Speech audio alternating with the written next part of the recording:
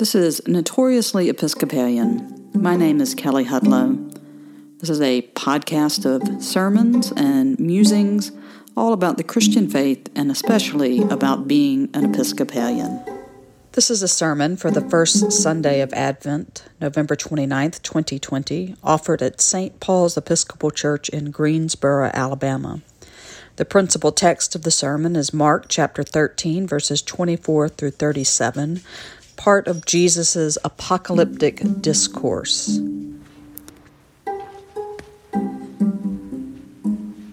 May I speak in the name of one God, Father, Son, and Holy Spirit.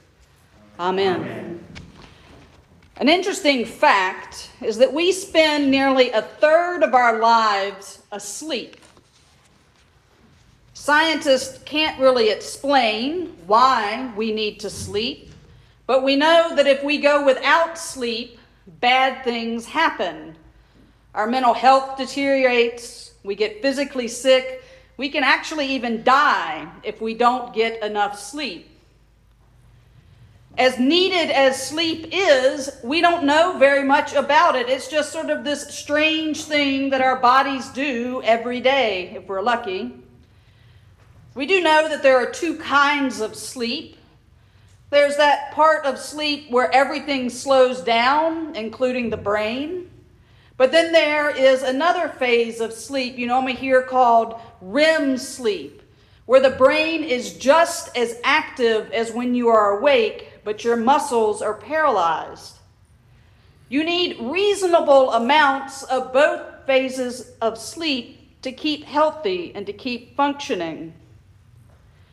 Given how weird sleep is, it makes sense that falling asleep or waking up from sleep has strangeness associated with it. We actually have a fancy word for that time right as you begin to fall asleep. It's called hypnagogic state. It's that state of being between being awake and asleep.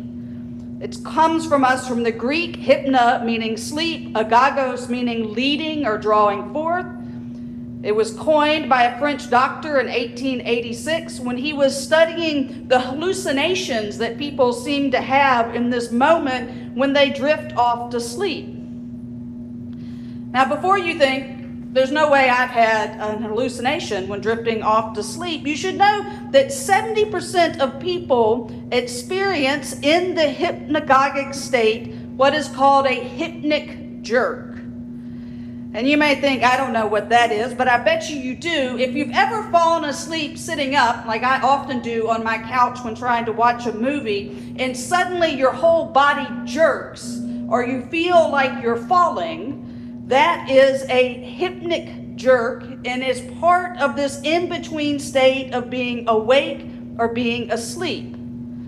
I tend to do this on the couch watching movies or waiting in airports when a flight gets delayed, when I'm doing my best to stay awake, but my body is just so tired that my head starts to drop.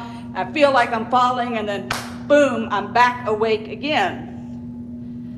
Sometimes it's really scary, particularly if it happens when you're kind of in the midst of that REM sleep and you maybe are having a really involved dream, and then suddenly you feel like you're tumbling, and you think you're about to hit the ground and you snap yourself back awake. We don't know why the body does this. It just seems to be a trick of the brain that happens between those two states of being awake and being asleep. Some doctors explain it that it's a way to protect ourselves. Right? Before we were sleeping in couches or airport benches or beds, we were sleeping probably in the branches of a tree or on a cliff or somewhere outside. And so our body would interpret our muscles relaxing like we were about to fall and snap us back awake to make sure we didn't fall out of whatever limb we had decided to take a nap on. It was to protect us, to keep us alert and awake when there might be a reason for us to be concerned. In those days, after that suffering, the sun will be darkened and the moon will not give its light, and the stars will be falling from heaven, and the powers in the heavens will be shaken. These words from Jesus, particularly in what we normally consider a holiday season, are designed to shake us awake, to be a hypnic jerk to get us out of the in-between state of being awake and being asleep. While we are ready to wander our way to Christmas in the manger, we are greeted with a vision of the end of the world. It's jarring, and it's supposed to be. Mark, all of the Gospel of Mark, is a jarring story. At just 16 chapters, some 14,900 words, give or take, it's the shortest of the four Gospels. The writer of this text is short and to the point. Jesus appears a grown man and is immediately launched into his ministry. In fact, the Gospel uses the word immediately 42 times, more than any other book in the New Testament. Jesus is always in action in this gospel. He's dramatic. The gospel was meant to be read aloud, performed, if you will, in front of a congregation in a matter of hours.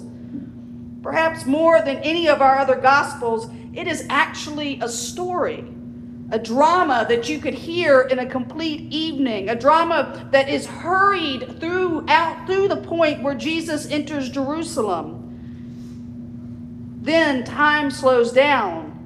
And the writer tells the stories not in these big jumps of time, but instead in days and then hours as we move towards the cross. Our passage for today is called the Apocalyptic Discourse, if you like fancy Bible words. It's spoken by Jesus just outside of Jerusalem. It's one of his last teachings. It begins a few verses earlier as Jesus and his disciples leave the temple, and Jesus just sort of casually turns and says, "Not a single stone will be left standing." Peter, James, and John are smart enough by now to not ask about this immediately with the crowds, and so when we get to our reading today, they are actually on the Mount of Olives, and they go to Jesus and say, "Can you give us a sign for when this terrible thing is going to take place?" They want to know what to look for. Jesus gives some warnings, some things to look for, but what he really makes clear is that no one is going to know the day or the hour. No one on earth, no angel in heaven, only God the Father. What he wants his disciples to focus on is not on how to read the signs, but instead on how to keep alert and to keep awake. What comes next in this story, immediately after Jesus tells his disciples to keep awake, is his arrest and betrayal and trial and crucifixion. In the Garden of Gethsemane, he's going to say to Peter, James, and John these same words, "Keep awake," only to come to them 3 times to find them sleeping, and to ask them, "Could you not keep awake 1 hour?" Most scholars agree that the Gospel of Mark was written after the temple in Jerusalem had already been destroyed, so Jesus' prediction was more of the writer's interpretation of what the event felt like to be there in that moment with the temple destroyed, that it felt like the end of the world, but yet it wasn't. Since the time of Jesus, there have been about 160 dates prophesied for the end of the world. Over half of those occurred in the 20th and 21st century. There are currently 7 predicted end of the world dates between 2020 and 2022. You may be surprised to learn that all of us sitting here this morning have been living in the end times for most of our lives. And 2020 may feel like the year that it's finally going to come. Our church is closed. We have a pandemic. We face sickness and death and fear and division. But we are not called to read the signs of these times to predict when Christ will come in glory. Instead, our instruction today is the same as it was then, to keep awake and to do the work that we have been given to do. If you're wondering what that work is, I invite you to open the Book of Common Prayer to the baptismal service, and there you'll find the 5 questions that we are all asked or asked on our behalf and that we reaffirm when we are confirmed in the church. Our work is to continue in the apostles' teaching and fellowship, in the breaking of bread, in the prayers, whether our church is open or not. To persevere in resisting evil and repenting and returning to the Lord, to proclaim the good news of God in Christ, to seek and serve Christ in all persons, loving our neighbor as ourselves, even if we don't get along with them. To strive for justice and peace among all people, and respect the dignity of every human being, even when they look different than us. We are not called to read the signs of the time, but we are called to keep awake and to do the work. And so what I say to you all today as we enter this season of Advent is simply keep awake. Amen.